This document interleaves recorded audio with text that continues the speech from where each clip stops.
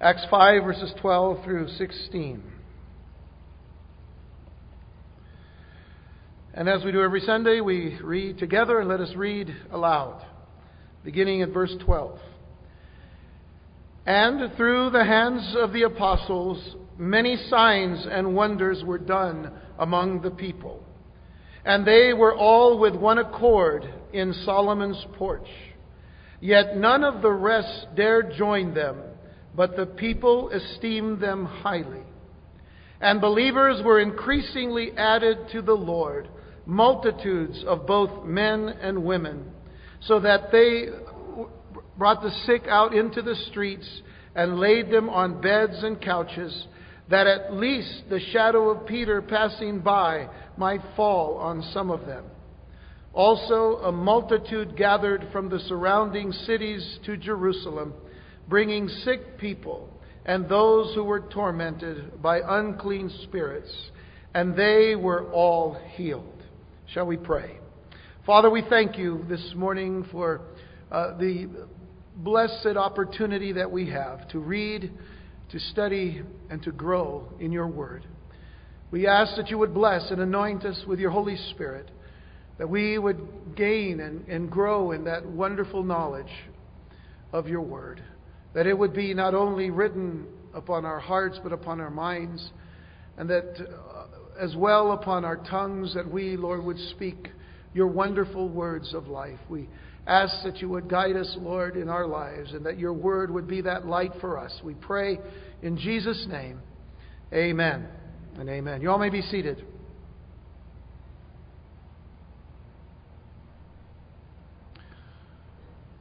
With a mention of signs and wonders and miracles in this passage today, it would be easy to overlook what is quite possibly the greatest display of Christ's power through the Holy Spirit.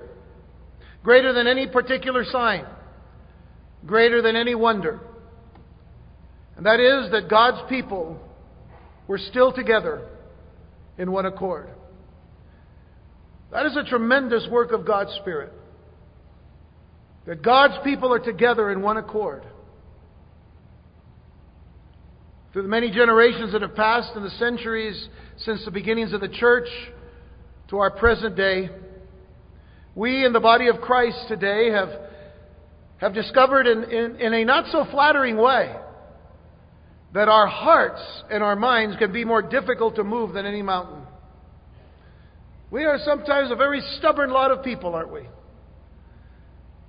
And so, what a tremendous work it is when God brings us together as one.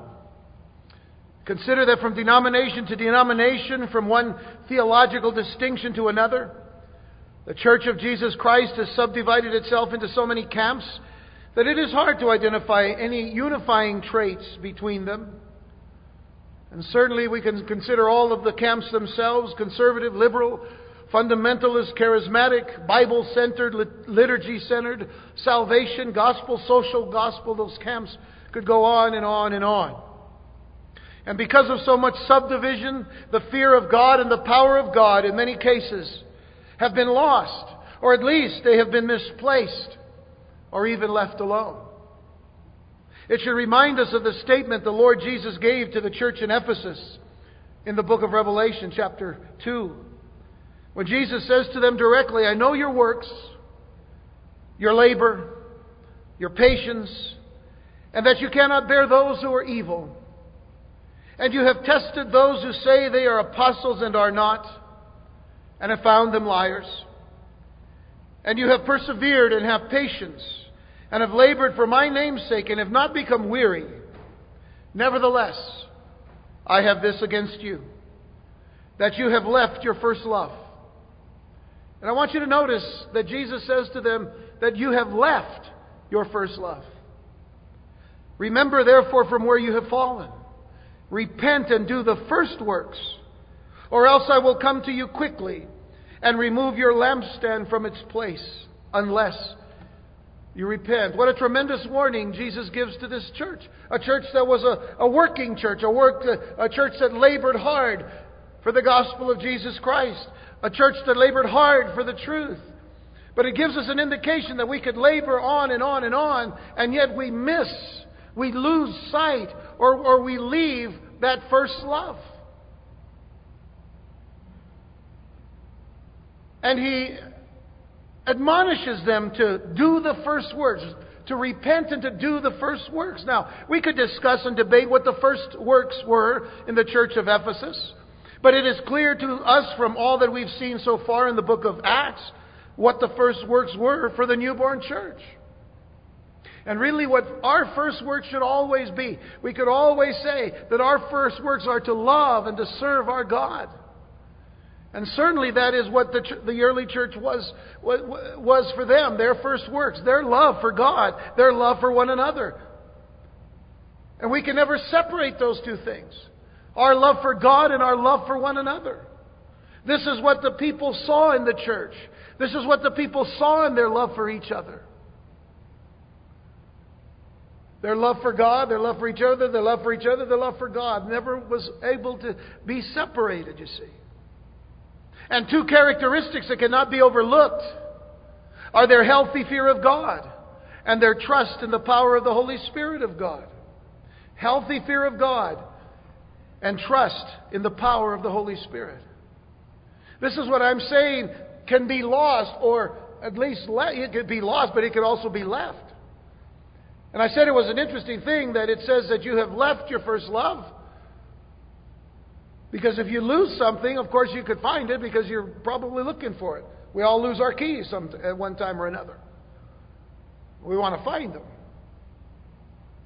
So it is a stronger statement to say that you have left, because that gives intent. There's an intent there that you leave your first love.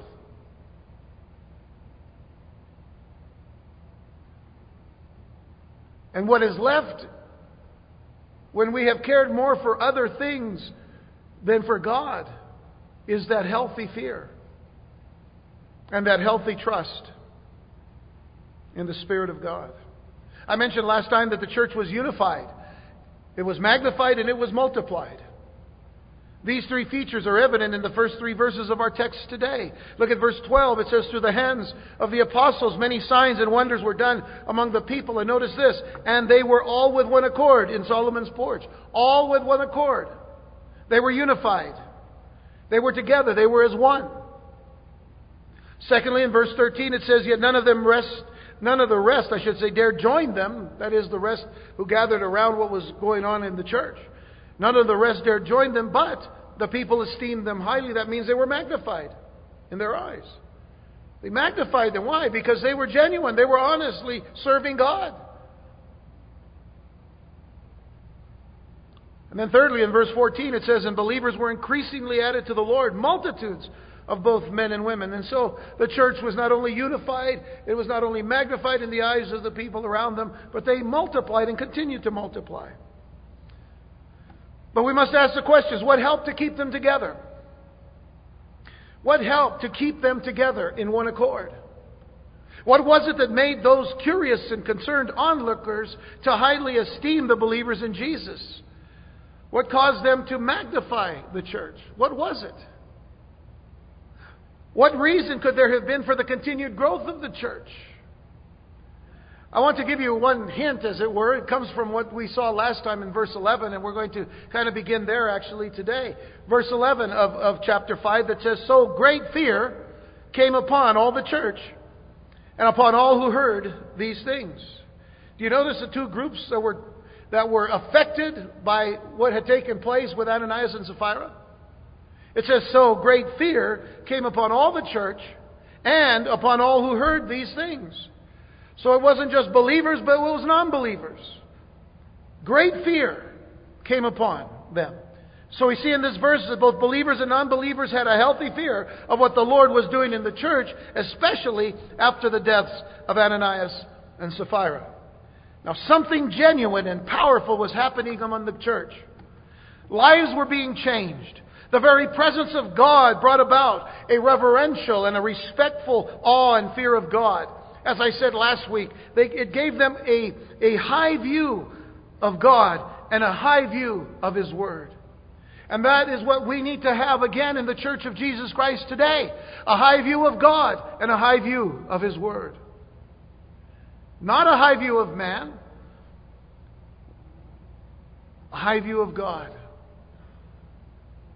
It amazes me sometimes to think that some people are saying that they are looking and seeking for the face of God, but the only thing that they're looking at is the mirror.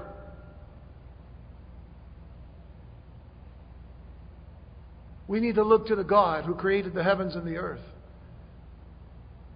We need to look to the Lord who came to us and took upon Himself flesh and went to die on the cross and rose again from the dead. We need to look to Him who said, "Come to me, all you who labor and are heavy laden, I'll give you rest." We need to have a high view of God's Word. For He has magnified His Word above His name, Psalm 138. A high view of God. I also mentioned last time that it is in this verse that Luke used the word church for the first time. In the Greek, the ekklesia, which means the called out ones. Called out of the world through the gospel of Jesus Christ and called into service for Christ and His kingdom. We are here today, the ekklesia. We are the called out ones. It's interesting that the Hellenistic Jews would use actually that word in the Greek, ekklesia, for the congregations of Jews in the synagogue. But it is the word that we use today. The word we get from that word we get the word iglesia, as it were, and so we know that that's the church, the gathering, the congregation, as it were, of God's people. But it means the called out ones, called out of the world, called into service. It was certainly now the judgment of Ananias and Sapphira that reinforced the concept of the separated nature of the ecclesia, the separated nature of the church, the separated nature of the believers. We are to be separate from the world. We're to be separate from the things of the world. And so that judgment of Ananias and Sapphira just reinforced that. You see, let's consider as well that the news of what happened, the news of what happened with Ananias and Sapphira spread like wildfire through both the Christian community and through the whole city of Jerusalem. And here was a dimension that had been unrecognized. Here was a dimension that had been unrecognized. The community of believers in Jesus Christ was not only a joyous place, it was not only a place to learn of the forgiveness of sins and peace with God, it was not only a place where people could gather and to genuinely rejoice and to praise the Lord and to share all things in common, as we've seen so far, it was also a place of holiness. It was also a place of holiness and a place of purity. And God brought that judgment to reinforce that purity that He did not want them to lose so soon in the young life of the church. And whereas the Holy Spirit had acted in judgment, He was now going to act in blessing.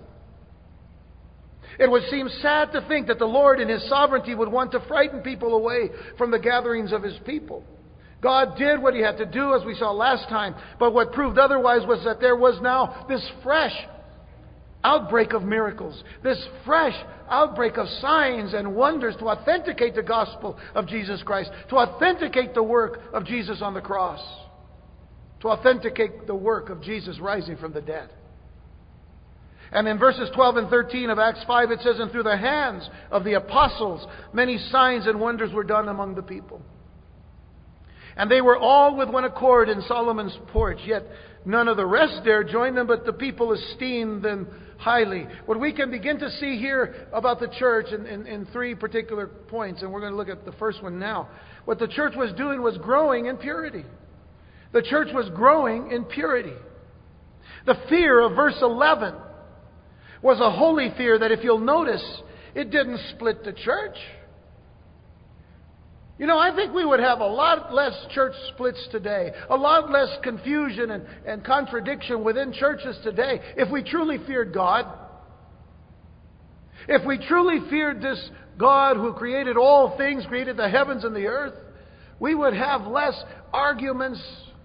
We would be one accord. We would be sharing all things in common. You'll notice it didn't split the church, and neither did it hinder the work of God. There are those who believe that the Church of Jesus Christ today must lower God's standards for the church to make progress in the world. You'll hear people say, listen, we live in a postmodern society, and so we have to kind of come to an understanding of what it means to be a postmodern society, and so we need to kind of start looking at things the way the world sees. Are you kidding me? To start seeing things the way the world sees things? This is what is wrong with what is called the emergent church today. All of a sudden, we're trying to look for ways to. We're looking for ways to strengthen the knowledge of God in the world today. If we do that, if we lower our standards, if we take the Word of God out of churches today and just say, listen, we're going to have a gathering of people come together. We're going to try to entertain you. We're going to try to make you feel comfortable. We're not going to try to step on any toes. We don't want to do any of that. But listen, at some point in time, we might just read a verse of Scripture. And we might eventually, at some point in time, tell you about the lovely things about Jesus. We might not tell you about the cross yet, because the cross, oh my goodness, blood and all that. You see how utterly ridiculous that is? Lowering the standards to try to reach people today? May I say to you again that there are those who believe that the Church of Jesus Christ must lower God's standards for the church to make progress in the world today, but this has never been further from the truth. The body of Christ, the church, is always and will ever be strengthened when it takes hold of the vision of God's holiness. We must take hold of the vision of a holy God and of His holy word. Let me ask you a question. Did Isaiah the prophet run from God when he saw that vision of the Lord? Turn to Isaiah chapter 6, verses 1 through 5. Did Isaiah run away from this vision? Think about the question. I'm telling you right now, people run away when they hear God's word. People run away when they think of the holiness of God. It's not what I want to hear. Oh, no, I didn't. Listen, did Isaiah run? In the year that King Uzziah died, I saw the Lord sitting on a throne high and lifted up, in the train of His robe, which speaks of His majesty. The train of His robe filled the temple. Above it stood seraphim, angels. Each had 6 wings. With 2 he covered his face, with 2 he covered his feet, with 2 he flew. And one cried to another, said, Holy, holy, holy is the Lord of hosts. The whole earth is full of His glory. And the posts of the door were shaken by the voice of Him who cried out, and the house was filled with smoke. Can you imagine that vision if you saw it today? What would you say? What would you do? He said what he could only say. He said what any of us could only say. Woe is me, for I am undone. When we finally see the high view of God, when we finally see that vision of a high God, all we can say is we finally see ourselves for what we are. Woe is me, for I am undone. For I am a man of unclean lips, and I dwell in the midst of a people of unclean lips, for my eyes have seen the King, the Lord of hosts. He says, I am undone. I am disintegrated. I'm blown up into every tiny bit and molecule in seeing this God who is so holy and so awesome. So did Isaiah then head for the hills because of what he saw? I'm out of here. Is this what happened? After an angel came and took a coal from the altar and went and touched it to his lips, what do we find in verse 8? It says, Also I heard the voice of the Lord saying, Whom shall I send, and who will go for us? And then I said, Here am I, send me. Here am I, send me. You see, we don't run because of the fear of God. We acknowledge that God is holy, that we're not. God is righteous, and we're sinners. But when He touches us with His holiness, when He touches us with His pure fire and cleanses us because of the blood of Jesus Christ, and He says, Who will go for me? What do we say? Here am I. Send me. You'll notice in our text that there were a few who did not join the church, but they stayed on the fringes, esteeming highly those who were the dedicated believers. There are always the idly curious, the mixed multitude who crave the fringe benefits of Christianity without making any real commitment to Christ and His truth. There will always be those today. There was the mixed multitude that came out of Egypt. They were not all pure Jews, but they came out mixed, as it says, mixed multitude. We are told that they weren't really a good example or a good help to the children of Israel. Numbers 11 verse 4 says, Now the mixed multitude who were among them yielded to intense craving. So they were still kind of craving the things that they had in the world. And this seemed to have weakened, Israel and so on and so forth, as you can go back and look at that yourself. But it's interesting that when the church was gathered together, others dare not join them. And you would have to think, well, now was this just out of tremendous fear? Let me say that it is, but I want you to look at it from a different perspective. There is another thought to consider about the ones who dared not join the believers. And this is, I think, a very important point. No unbelievers dared to mix in with a crowd of believers, pretending to be one of them, because of what had happened to Ananias and Sapphira. They didn't want to mix in as pretenders. That's fear, folks. That's the proper fear of God. There are a lot of pretenders today. They have no fear of God. But in that day, when they saw Ananias and Sapphira carried out and they heard the news, or they heard the account, they esteemed the church. They said, oh, how blessed they are, how dedicated they are, how devoted they are to God. We highly esteem them. And they highly esteemed them because they were genuine. They were real people. They were real about their love. They were real about their faith in God. But there wasn't any room for pretending. So now you understand why they didn't just jump in there and want to be pretenders. Just an interesting thought. Now, some people would think that the church's growth would be slowed down then. Well, nobody's just jumping right in there. But when the people saw how the Lord dealt with sin among the believers, they realized that the ecclesia was as a whole pleasing to God. The church was pleasing to God and held high standards of honesty and righteousness. And this is why they magnified them, because of their genuineness. And you see, we as believers in Jesus Christ today, we need to be genuine about our faith in Jesus. We need to be genuine. In other words, not just what we do here, but what we do when we go out into the world as representatives of the gospel of Jesus Christ, as representatives of the kingdom of God, as representatives of the cross. I read a very, very heavy-duty verse of Scripture. It's Philippians 3:18. I won't quote the whole thing for you, but it mentions there the enemies of the cross. And the reference is not just to people who are complete unbelievers and don't care. It's about people that say they are, but are not. Say they are devoted to the Lord, but are not. Enemies of the cross. That's a sad thing if we have to think that even in the church today there are enemies of the cross of Jesus. And so, consider then the importance of understanding what the ecclesia, what the church is. Paul says in 1 Timothy chapter 3, verses 14 and 15, "These things I write to you, though I hope to come to you shortly. But if I am delayed, I write so that you may know how you ought to conduct yourself in the house of God, which is the church of the living God, the pillar and ground of the truth." You see the importance of the church. The church of the living God. It didn't belong to the apostles. It didn't belong to the people. It doesn't belong to us. It belongs to Him, the church of the living God.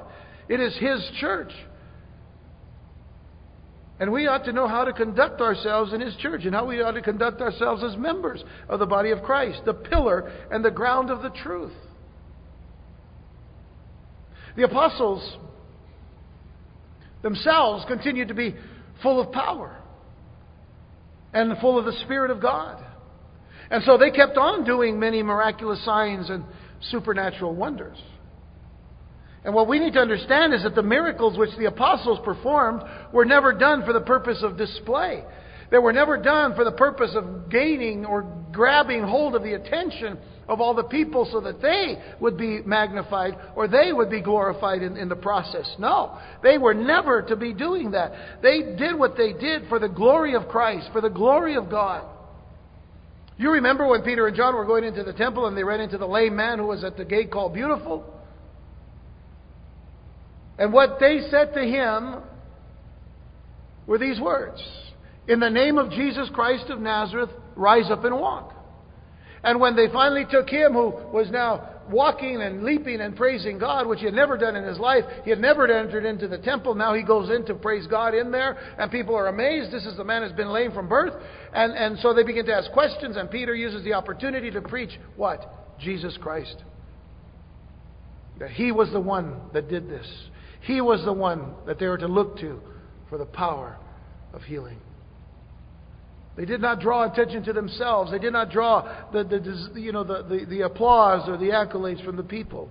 They all pointed to the truth of the gospel of Jesus Christ and His care for His people and their needs. And that is something that we need to be reminded of each and every day. Paul says in Colossians 3:17, "And whatever you do in word or deed, whatever you do in word or deed, do all in the name of the Lord Jesus, giving thanks to God the Father through Him." Whatever it is that you have been called to do, whatever it is that is your talent, your gift, whatever it is that is your calling, your career, that where God has placed you to be, whatever it is that you do, whether in word or deed, do it all in the name of the Lord Jesus. And so this was the church growing in purity. It was growing in purity, and then it was gaining in progress.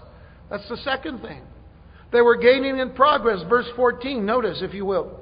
"And believers were increasingly added to the Lord." And I want you to notice that it doesn't say to the church. It says to the Lord. "And believers were increasingly added to the Lord, multitudes of both men and women." Now, it's interesting that non-believers wouldn't join the church, but believers were added to the church. You see the big difference here? Non-believers wouldn't join the church, but believers were added to the church. I guess you could have people join churches if you want, and certainly there are churches that have, that kind of membership thing. Or you can join this church, or whatever, and of course, you have to know Jesus Christ and have made a commitment to the Lord and whatnot. But when you do that, what happens is you really are just added to the body of Christ when you come to know Jesus Christ as your Lord and Savior. Now, many of us, before we came to the Lord, we wouldn't step into a church. We didn't want to. We didn't want to join a church. We didn't care about that. But when somebody shared the love of Christ with us, when they shared the Word of God about what Jesus Christ came to do for us, and it touched us and it changed us, and we received Jesus as our Lord and Savior. We repented of our sins. We turned our lives over to the Lord. We became a new creature in Christ. The old was passed away. Behold, all things have become new, and all of this started taking place. We didn't join a church. We were just added to the body of Christ. So we have to understand. You see the difference here. So the non-believers weren't joining the church, but believers were still being added to the church. When did they become believers? You see, because you have to go from being a non-believer to a believer. Nobody's born a believer. I have a problem when people say, when you ask them, how long have you been a Christian? I've been a Christian since I was born. That's not true. You were a sinner when you were born. You were born in sin. And we know that. The Bible teaches us that. One of the first things out of your mouth when you began to talk as a kid was mine, mine, mine. Me. The whole focus was me. It wasn't God or Christ. So you weren't born as a Christian. No Christians are born in the flesh that way. We receive Christ, And so, that's the understanding here. And by the way, even more importantly, they were added not just to the church, but in fact to Jesus Christ. In other words, they were increasingly added to the Lord. This was a true success story. Souls were being saved and lives were being changed forever because the Holy Spirit was unhampered and unhindered in His work. And again, consider how remarkable it was that after 2 people are struck dead for their sins, multitudes more were being added. That's a great testimony.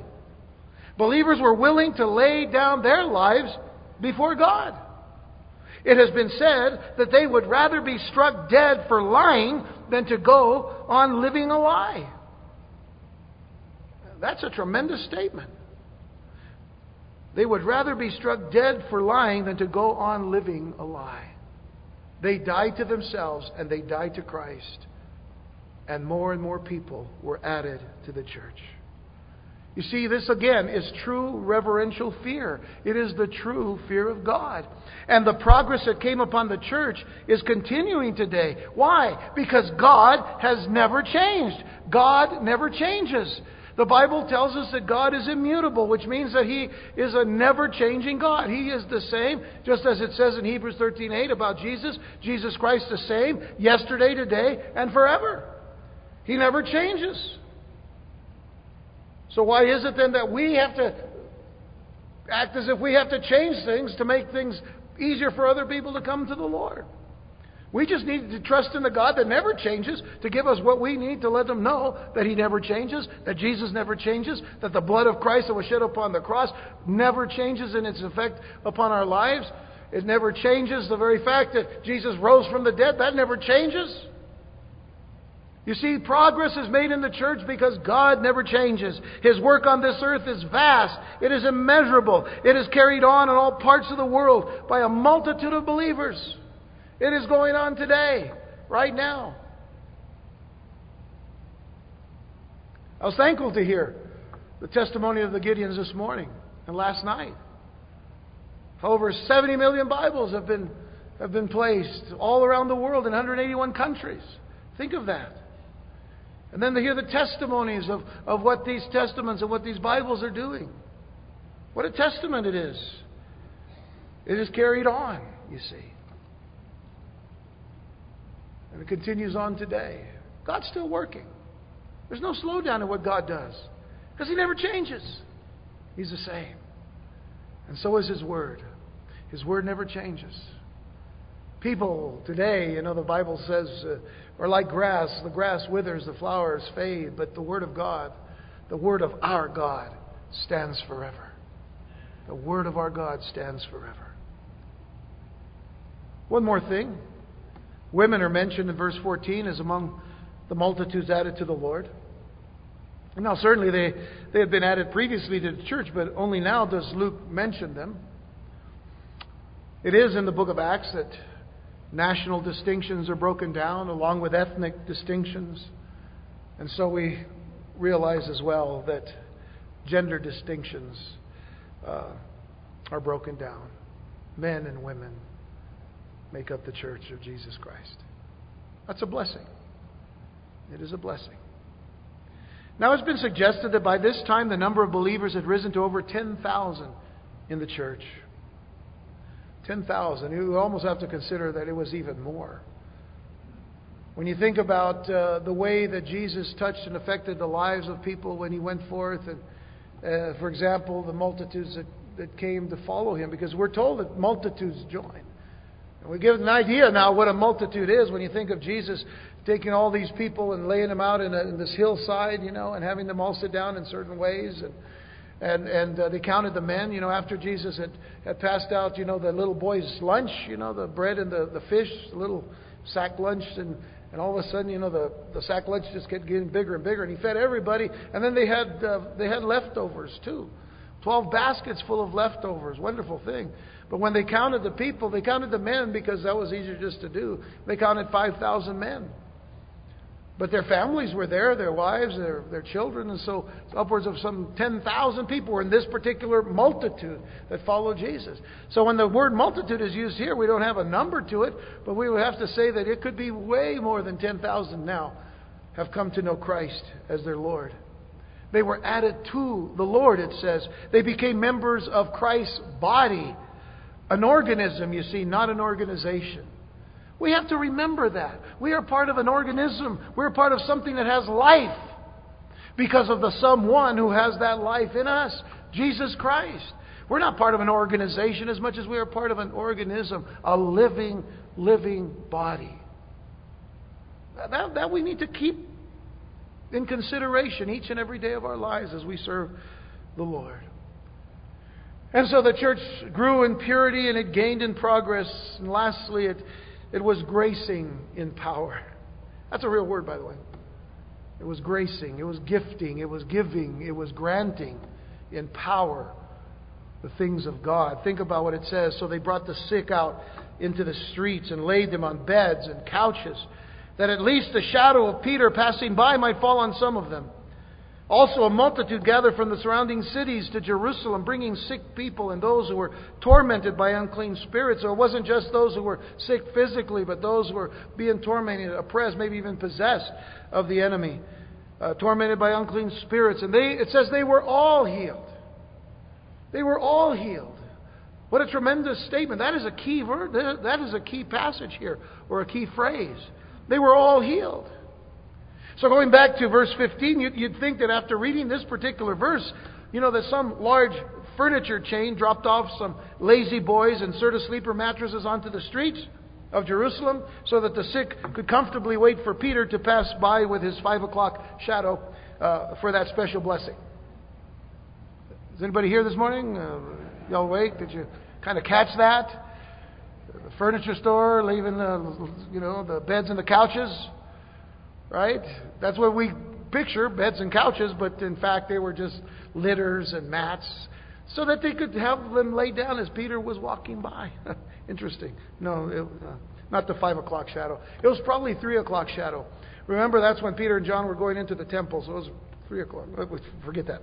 All right, so I just want to make sure you're still awake at 10:15 this morning. In fact, this was just another result of the fear of God in the church. It was another result of the fear of God in the church. The believers had such confidence in the Lord that they brought out the sick, they brought out the lame, the crippled, and the frail out into the streets. And they laid them on litters and mats so that when Peter walked by, even his shadow would overshadow them and be healed. We'll get to that in a moment. But the Lord here was proving to Israel that the church was the body of Christ, and His apostles were His accredited messengers. The church was the body of Christ, and the apostles were His messengers, His hands, His extensions. And still we know that to this day the Jews demand a sign. Is this not what Paul tells us in 1 Corinthians 1 verse 22? For Jews request a sign, and Greeks seek after wisdom. But we preach Christ crucified. To the Jews a stumbling block, and to the Greeks foolishness, but to those who are called, both Jews and Greeks, Christ, the power of God and the wisdom of God. Because the foolishness of God is wiser than men, and the weakness of God is stronger than men. God is not foolish, and God is not weak. But Paul uses an interesting device to get us to see things. That if there could be any foolishness in God at all, it is still a lot wiser than men's wisdom. And if God could be weak at all, which He is not, but if He could be weak at all, His weakness is still stronger than our strength. Jews request a sign. And signs were given. People were being healed. It says they all were healed. The news was spreading far and wide. Huge crowds were gathering from all around the city and the surrounding towns and the communities.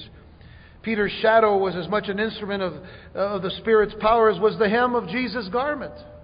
Think about that for a moment. Now, I know that our text doesn't specifically say that people were healed by Peter's shadow, but we can ascertain that it became a point of contact where people would release their faith in Jesus as the healer. It is important to note that it wasn't necessarily superstitious to think this, about the shadow. It is said that in their culture, shadows were understood to be as extensions of a person. But getting back to the hem of Jesus' garment, here again, we know that there wasn't anything magical in the garment. There wasn't anything magical in the hem itself. But it was a way of her faith. This woman that was healed by Jesus that day. It was a way for her faith to be released. In Luke 8, verse 43, it says, "Now a woman having a flow of blood for 12 years, who had spent all her livelihood on physicians and could not be healed by any." Remember, Luke was a physician. He wrote the Gospel of Luke and the book of Acts. We'll get to that in a moment. But he documents here, she had spent all her livelihood on physicians and could not be healed by any. It came from behind and touched the border of his garment. Jews of that day, as well as even today in some of the Orthodox Jewish circles, they wear this braid of cloth wound and weaved that touches the four corners of their body. It's called the tzitzi. And that's the border of the garment. It was done in a very pure blue color. And it is believed that that's what she touched. And immediately it says her flow of blood stopped, and Jesus said, "Who touched me?" Remember, this crowd is all about Jesus. And he says, "Who touched me?" When all denied it, Peter and those with him said, "Master, the multitudes throng and press you. And you say, 'Who touched me?'" Isn't it interesting that Peter was the one who speaks up? Whose shadow now people are wanting to have pass by them. But Jesus said, "Somebody touched me, for I perceive power going out from me." And of course, when finally the woman confesses and all, in Luke 8:48, Jesus said to her, "Daughter, be of good cheer. Your faith has made you well. Go in peace." Your faith. It just was a point of contact to release that faith. She trusted in Jesus. It wasn't trusting in the hem of His garment. Wasn't trusting in that little braid. She was trusting in the Lord. If that's all she could touch, she knew that He had the power to heal her. In the same way, there was no power in Peter's shadow itself. But there was power when a person believed in Jesus to heal them. And just the passing of His shadow helped some to believe. And again, remember also that Luke, being that physician, wouldn't be recording miraculous healings without investigating them. And I'm sure he did. But in whatever way God chose to bring healing, there is no doubt that a remarkable work of healing took place. There was a tremendous connection between the purity that we spoke of. There was a connection between the purity and the progress and the power that was displayed in the church. The Lord blessed a pure and a progressing church with power. The Lord blessed a pure and a progressing church with power. It is quite significant that the multitudes came from great distances to the apostles instead of the apostles going to them. This is another story, by the way, but I'm going to mention it anyway. It's a fascinating thing. They came to the apostles. That's not quite what Jesus had commanded them to do. He says, "You shall receive power." Acts 1:8. "You shall receive power when the Holy Spirit has come upon you, and you shall be witnesses to me in Jerusalem," which they were being. But it says, "And in all Judea and Samaria and to the end of the earth." So we could argue and say, well, they were in Jerusalem, the people came to them. But eventually, because of persecution, they would go out to Judea, Samaria, and then eventually to the uttermost parts of the earth in obedience to Christ. And so, of course, we'll be learning that persecution would eventually force them to leave Jerusalem. But as for today, as for right now, does Christ's power continue? Does the power of the Lord Jesus Christ continue today? He still answers prayer, doesn't He? He still answers prayer. He still heals today. What wonderful testimonies we oftentimes receive of God's healing power today. We've often been told that, once the apostles died out, so did that apostolic gift, as it were, and as far as the many healings. But I can tell you that in some third world countries today, signs and wonders will continue to authenticate the power of God and the gospel of Jesus Christ. We support a ministry called Gospel for Asia, KP Yohanan. And I know KP personally, and I know that KP would not just want to tell stories just to kind of stimulate the emotions of people. When you read the newsletter from Gospel for Asia called Send, And you can get on gfa.org if you want to see these tremendous testimonies. But the testimonies of people being healed of leprosy, of AIDS, of things that we would consider, untouchable type things. They're being healed, and because of that healing, they're turning their lives to Jesus Christ. Their whole families are coming to know Jesus Christ because of what those signs and wonders are doing. It's still happening today. Christ's power continues today. And let me just say as I close here now that let's put aside the claims of psychosomatic healings, the outcry, or I should say the outright chicanery of lying charlatans, the showmanship, the money to be made, and the deliberate demonic deception, because that's really what it is. When people are saying, oh, look at all these healings that are going to take place, and they've been happening here, and they're throwing, wheelchairs this way and crutches that way, but nothing to authenticate what's going on. And if all of this power is there, why aren't they going into the wards and the hospitals today? Understand. Put all this aside and trust the Lord. Trust that the Lord is still able and willing to show Himself strong, even through His very own servants today. And besides, when we see somebody healed, we say, thank you, Jesus, you're the healer. It wasn't me, it wasn't the person who may have laid hands on somebody. I know some pastors, they lay hands on people and they pray for them and the person dies. They think, oh my. But you see, God is still in control. And if a person dies in Christ, they're in glory. They'd be the first to tell you, don't bring me back. I like it here. I'm with Christ. What a deception there is today. We need to be aware of that. Where's the humility? Where's the love? Where's the giving? Out, not taking in. You see, it just comes back to this. It comes back to what the apostle said. What Peter and John said to that man at the gate called Beautiful. In the name of Jesus Christ of Nazareth, rise up and walk. Continue to pray that God would continue His work in His power and His might until the day of Jesus Christ. Shall we pray?